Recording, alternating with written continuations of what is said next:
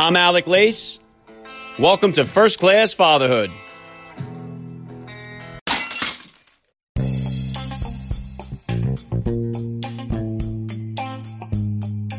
Welcome, everybody, to episode 137 of the podcast. I am happy, as always, to be here with you. Thank you for stopping by. If this is your first time listening to the podcast, please get over there and bang that subscribe button. You do not want to miss all the action that is coming your way right here on First Class Fatherhood. All right, dads, I have an awesome guest for you guys today. He is a popular pastor with a unique flavor of preaching.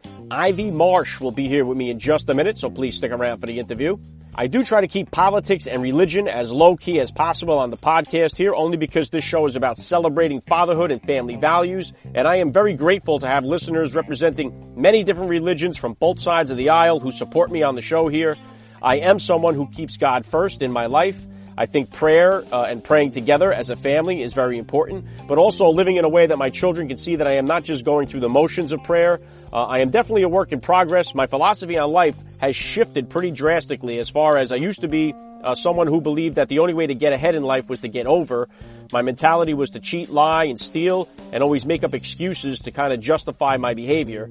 I used to blame everything and everyone for why I lived the way that I did, and I was very convincing, especially to myself.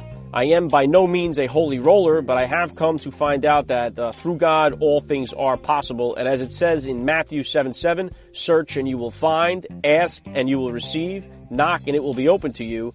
And I am searching, asking, and knocking like nobody's business. So my faith is definitely growing much stronger in the process. All right, that's that. I didn't want to bury you guys with too much of that, but I figured today's guest seemed like it would be a good opportunity for me to put that out there. One scheduling update here. Titus O'Neill had some shifts in his busy lifestyle there, so I was unable to connect with him last week, but we are getting it back on the schedule, and as soon as I have a new date for that release, I will bring it to you on Instagram or Twitter, so please follow me over there at Alec_Lace on Instagram, at Alec Lace on Twitter. I will give you the updates once I have that locked in and scheduled once again.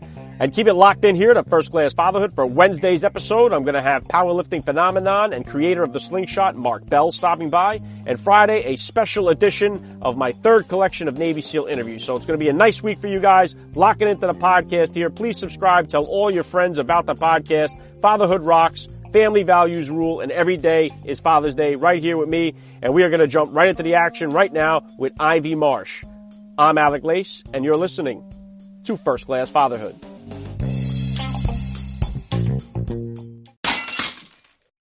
I cannot say thank you enough to all the listeners out there. You will hear a word from my sponsors in the middle of today's interview. If you would like to help me make First Class Fatherhood ad-free, please consider becoming a supporter of the podcast by hitting the link in the description of today's podcast episode.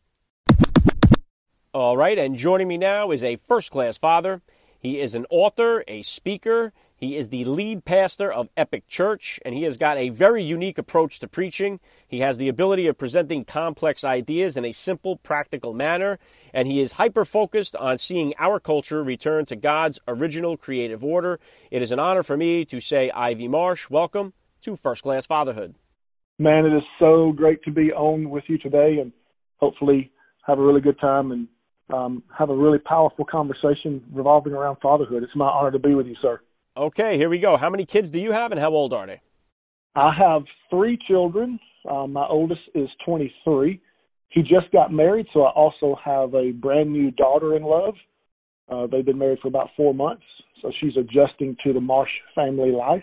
I have a 20-year-old son who plays at the University of Auburn, and then I have a 15-year-old daughter who is my princess and my sunshine. My boys accuse me of loving her more or her being my favorite, so I try to explain to them I don't love her more, I just love her differently. I'm raising you guys to be men, and I'm training her to be a woman, to understand what kind of man she is looking for.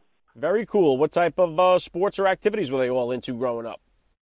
Both the boys were super active in football. So my oldest son played football in Kentucky till he blew out his shoulder, and so now he works for my brother. And my middle son is continuing his football career at the University of Auburn.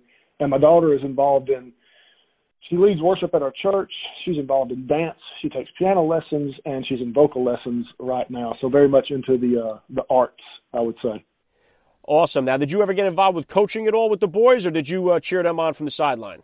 Oh, no, sir. I was all the way up through starting in the South. It's called Pee Wee football. I coached them all the way through Pee Wee. I coached them in their middle school. I actually got hired on at their high school as a linebacker coach and coached them up until my oldest son entered his senior year, and I brought them in for a meeting and said, hey, guys, I would really like to step out and just be your dad and cheer you on instead of your coach dad. And they both understood and were cool with that transition. So the last year of my oldest boy's term in high school football, I just watched. And the last 3 years of my middle son, I just got to watch him play and not be a coach too. So it was a powerful thing being a coach. I recommend that all fathers be involved at whatever level they can. If you have the expertise and the passion and you can coach, by all means do that. But there is a gift in just watching and cheering. Well said. Ivy, please take a minute here to hit my listeners with a little bit about your background and what you do. Okay. I have been married for 25 years. I have 3 kids. I served our country in the United States Air Force in the country of Panama and also some other countries in South America. Then I became a civilian police officer for 6 years and did everything that you can do in a civilian police environment, and then left that arena of work and stepped into full-time ministry. And now I've been in the ministry for the last 16 years, and now I'm a lead pastor of a fairly large multi-site church in the South, and enjoy every minute of it. I also have a company that does leadership coaching called Lead Now, and I travel the country and go into companies and help with basically team cohesiveness and thought processes. And then I also have a company called I Am For. I Am For exists to restore honor to manhood by teaching men to live honorably as prophet, priest, king, and warrior. Yeah, what an incredible resume, Ivy. And one thing that I speak about quite a bit on the podcast here is that it feels like to me that there's an attack in this country on the family life, on fatherhood through our pop culture. And there's definitely a fatherless problem in our society. So I think it's important to celebrate fatherhood and to hear positive effects of being a dad. So when did fatherhood come into the picture for you? At how old were you? And how did becoming a dad kind of change your perspective on life? Well, I'm 46, became a father 23 years ago. And I had because of my upbringing. Now, my dad did the best he could with the knowledge he had.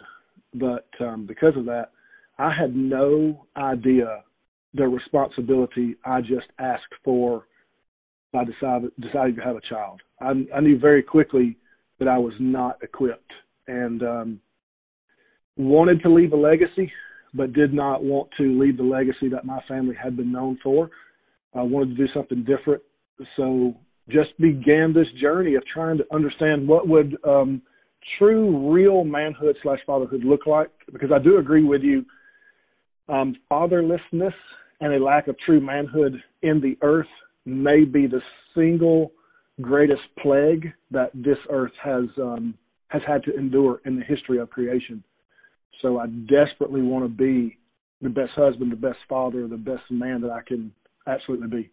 Yeah, it's really so important, Ivy, to a child's upbringing to have a father figure present. The statistics are really overwhelming as far as the number of children who grow up without a dad or a male role model present in the home and how that correlates to incarcerations, teenage pregnancies, teenage suicide. And it really goes back to the fact that it takes a village to raise a child, and both roles are very necessary and important for a child's upbringing. Oh, absolutely. Divorce was never in our vocabulary very early on because we had both come from divorced families, and we knew no matter how hard it got that we were going to stay together and work it out. And first, it was because of the children, and then we fell more in love and worked all that stuff out. But I cannot stress to whoever's listening, to myself, to you, how important it is to be present in your child's life, even if it's a divorce situation and it's visitation and all those things. They're still your children. It's still your son. It's still your daughter. It's still your responsibility to be present in their life, even if you feel ill-equipped. The presence of the father sometimes is more important than the knowledge of the father. Well said. And God has also been under attack in this country. God has been removed from our school systems, removed pretty much from pop culture. So, number one, Ivy, what do you think is the reason for that? And how can we get our children in this social media world where it seems to be all about celebrating yourself and not celebrating service to others? How do we convince our kids to put God first in their lives? Well, first, to answer the last part of that, how do I get my kids to put God first in their lives? The father of the home 100% has to model it. It can't be a philosophy. It can't be an idea. It can't be something that we do on Easter and Christmas or that we just say the blessing before supper. It has to be a part of the father's lifestyle, a priority in the father's life, because children will always mirror what their parents live out as important. So if you truly value your relationship with God, it will be passed down to your children as long as they see it modeled. So I think, how do I get my kids to value a relationship with God? I have to model it at every level of my life and do it publicly and let them see it and let me stand for things that should be stood for. Let me give voice to things that demand a voice and all of those things. Why do I think it's been taken out? I think because truth has become relative. Your truth is yours, mine is mine. And while there's a side of society that shouts the importance of tolerance, the truth is they don't value tolerance. They value selfishness. And I want to be me. And as long as you let me do that, then we're good. But as soon as we get into an actual conversation about real truth, then I'm going to accuse you of not being tolerant. So I think that's one of the reasons it's been taken out, because while God is super tolerant, super patient, he has no problem saying, okay, well, even though that's your choice, this is the truth, and this is the way the truth leads and the way it goes, and it's ultimately your choice.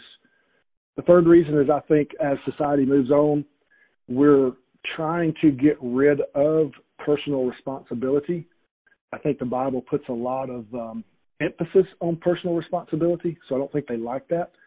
I think we live in a world where people want to excuse themselves from their own actions and blame their problems on a plethora of things. It could be my upbringing, my race, my zip code, my handicap, my learning ability or disability.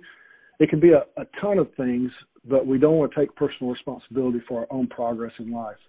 So all of those things piled on top of themselves cause people to push away the ultimate creator of the earth and all life on the earth, because I think from Genesis to Revelation, if we're just talking about the Bible, then it really does speak to I'm a God that created everything and made a way for you to have a relationship with me through Jesus. But the truth is, it's your choice, and your choice has a cause and effect law to it in the universe. So I need you to take personal responsibility for your actions. There's a proverb that says that a man does foolish things to ruin his life, and he blames God in the end. And we can't blame God for our own unwise decisions. All right, time for a quick word from our sponsors, and then back with more with Ivy Marsh. I'm Alec Lace. You're listening to First Class Fatherhood. SeatGeek. Taking your kids to the ball game is one of the greatest experiences in all of fatherhood. And now, First Class Fatherhood has partnered with SeatGeek, and you could save $20 off your next ticket purchase by using the promo code First Class. That's one word, First Class. Maybe you want to go to a Broadway show, a concert. SeatGeek has the best prices for a wide variety of events. It's a slam dunk deal, dads. Get over to www.seatgeek.com and use the promo code First Class to get $20 off your next ticket purchase. SeatGeek.com. NFW Watches. First Class Fatherhood has proudly partnered with NFW Watch Company, and now you could take advantage with this exclusive offer. NFW Watch Company was founded on making badass watches that help people, mostly veterans. Get over to nfwonline.com, and listeners can save 15% off their entire order, plus get free domestic shipping by entering the promo code FATHER at the checkout. NFW Watches, made by a badass with a big heart. nfwonline.com and use the promo code FATHER.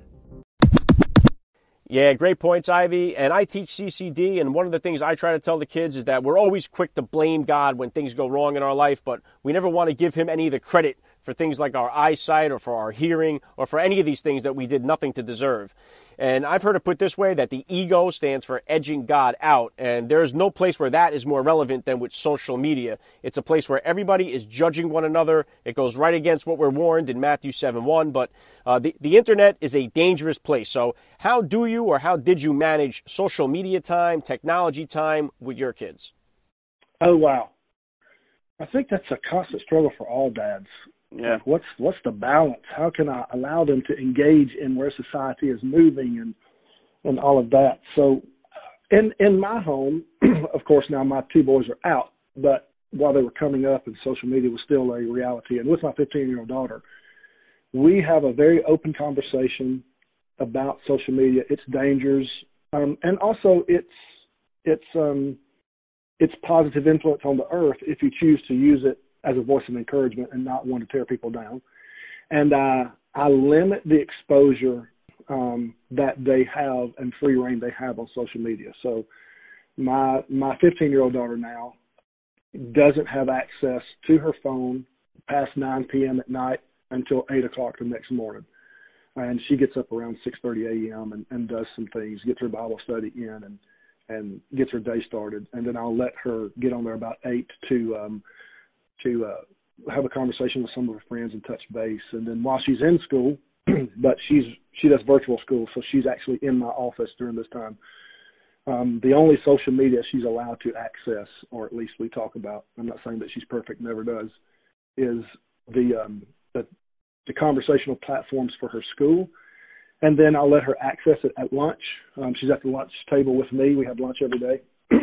And I'll let her get on there and answer some comments and do some things. And then the second half of the day, no social media. And then late in the afternoon, some. And then again, it's out and over by 9 p.m. So teaching her to prioritize her day and limit access to things that are distractions. So in a very, very honest moment, we did not do that well with our oldest boy and some with our middle son. And so pornography was the thing that was introduced. And so we learned a very hard lesson about how free access all the time to social media platforms and internet is a gateway for the enemy to destroy the minds of young men. And there just has to be accountability and safeguards put on by the parents, not out of a desire to control your children, but out of a desire to love your children and protect them and keep them safe as much as possible. So those are some of the guidelines that we have because of some things we didn't do well. Yeah, and that's one of the things that's so scary about the internet is pornography. I mean, when I was in grade school, if there was a kid that had a Playboy magazine, he was the man. Every kid wanted to be around him. They wanted to be his friend, but they were just still photographs of naked women. And today, all these kids need to do is just Google breasts or something like that out of curiosity, and they're going to get thousands of pages of these raw, raunchy images or videos, which can be really shocking to a young person, as their first introduction to any of this stuff. Yeah, absolutely. Like the access is a real issue now. And so I tried to build as much trust. And while I'm still their father, I also want them to understand that I am also the voice that you need to come speak to about issues. So try to keep a really open dialogue about when an image pops up or somebody shows you something or there's a YouTube video that they're watching in the locker room, and all those things are real. When you're raising boys, that's just a reality that you have to face. But it's important that the conversation is open and you create a culture where your young men that you are raising feel safe enough to come talk to you as the father about young men issues so that you can lead and guide them. There is 100% no way to guarantee no exposure through the kid's cell phone or their friend's cell phone that they're not going to see those images at some point. Yeah, I agree, What is important is being able to have the conversation once that happens to help them understand why that would be detrimental to them in the long run. Well said. What about discipline, Ivy? How have you handled discipline with your kids? Were you a spanker, a timeout guy? What type of disciplinarian are you as a father? I was a spanker and a timeout guy because my kids were so different in their personalities. Lesson 101 we learned from going to counseling for our parenting was always have the consequences laid out before you get upset. So we had what was known as a consequence chart, and each kid had one, and it was up on the refrigerator. And so, and you can't think of every single thing, but for grades, missed chores, lying, we would just go down the list. And they usually were about 10 things that we had a conversation about and said, okay, if you do these things, here's your consequence. And it would be grounded, depending on age, depending on personality, it would be grounded for a week, or it would be no video games or technology for a weekend. And for things that would cause them or others harm, like lying or putting someone in danger, then I did reserve the right to spank. But I don't say I never, I probably did some because I'm totally imperfect. I tried not to ever spank if I was really mad. One of the decisions we made as a parent, because I had boys and girls, is I never spanked my daughter. My wife would spank my daughter because I'm 6'4", about 250. So what I think is light is not very light to a small-framed girl. So we handled her a little bit different. But the boys definitely did get spanked. My middle son didn't get spanked as much because he would want to fight, even at a young age, because he had a really bad temper. So spanking didn't help him, but timeout or taking his army men or something like that destroyed him and got his attention way faster than a whipping. So Southern term there for you. Yeah, I like your philosophy there. I have 4 children myself. They each require a little different finesse or a different style of parenting. They couldn't be more different, and that's really what's awesome about it. But we're a month into the new year here. What type of goals do you have for yourself? What's coming up for Ivy Marsh this year? Oh, man, I have a vision board that's out about 10 years. So I'm for me personally, my wife and I are going into a new season. So one of our goals relationally is to we're moving up to twice a year to take at least a week to 10-day marriage vacation where it's just us on an island or a beach or something somewhere. To include, we'll always have family vacations, but specifically for me and her, really pressing into those those later years where your kids are all a bit older and they take care of themselves. We're super excited about that. My parenting goals this season as a father are learning how to transition from, hey, I'm the sole authority figure and father in my son's life, to becoming more of a tight friend with them where we do life together, we hang out, and they understand that, hey, we can have real conversations as men about real issues because one's married and 23 and one's 20 trying to navigate college. So my goal is to transition that well while maintaining the dichotomy of I don't have that with my daughter. I'm still her father, and I've got to date her so that she don't marry a moron, and really press into that. And then corporately or in my job, each one of my companies have their own goals, and they all revolve around expansion and revenue and your typical things. And to me, while those are not easy, there's a certain amount of grace on your work life if your marriage and home life is in order. So I'm going to work really hard in 2019 with all that I've got going on to make sure that everybody in my life under my care is loved in the way they need to be loved in the season of life that they are in, so that is kept well, so that my job life is not near as stressful. Very cool. Last thing I'm going to hit you with here, Ivy, I love to ask all the dads that I get on the podcast, what type of advice could you give to that new dad or to that about-to-be father who's out there listening? One, you're not ready. Honestly, the most important thing that I would tell a dad is don't sweat the small stuff, because everything's not a big deal. You don't have as much time as you think you have. And the most important thing you can give your children at the end of the day is to let them know and feel. Because all of us had a dad that we said, I knew he loved me, but. So love them in a way that they know that you love them and that they feel loved by you in the way they need to receive love in their personality. And the rest, ultimately, will take care of itself. Well said. Great advice. This has been a lot of fun. I got to say, Ivy Marsh, thank you so much for giving me a few minutes of your time on First Class Fatherhood. Thank you, sir. All right, back to wrap it up in a second.